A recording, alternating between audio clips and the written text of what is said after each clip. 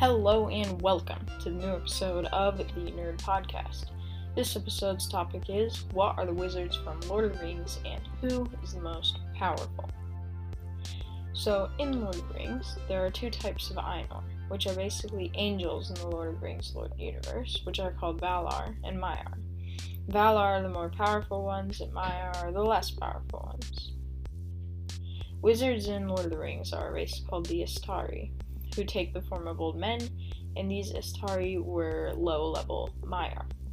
The Istari were tasked with helping the people of Middle-earth defeat Sauron. The only problem with that is that the Istari are not perfect.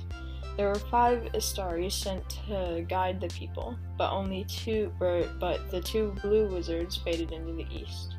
Radagast became absorbed in nature, and Saruman the White, the head of the wizards, turned evil. This left only Gandalf true to the cause. Now, for who is the most powerful? Well, generally the head of the wizards is the most powerful, right? The thing is, in Fellowship of the Ring, when they were in Moria, Gandalf had to fight a Balrog, which is another low-level Maiar.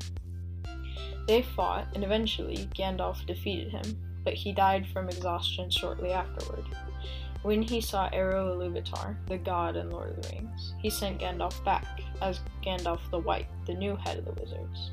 This made Gandalf more powerful than Saruman, and as a result, he, spoiler alert, stripped Gandalf of his powers.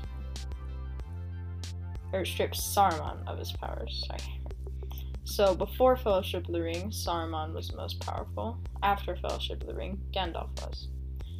That's going to wrap this episode up of the Nerd Podcast. If you have any suggestions for future episodes, email me at nerdpodcast121@gmail.com. The link will be in the description of this podcast.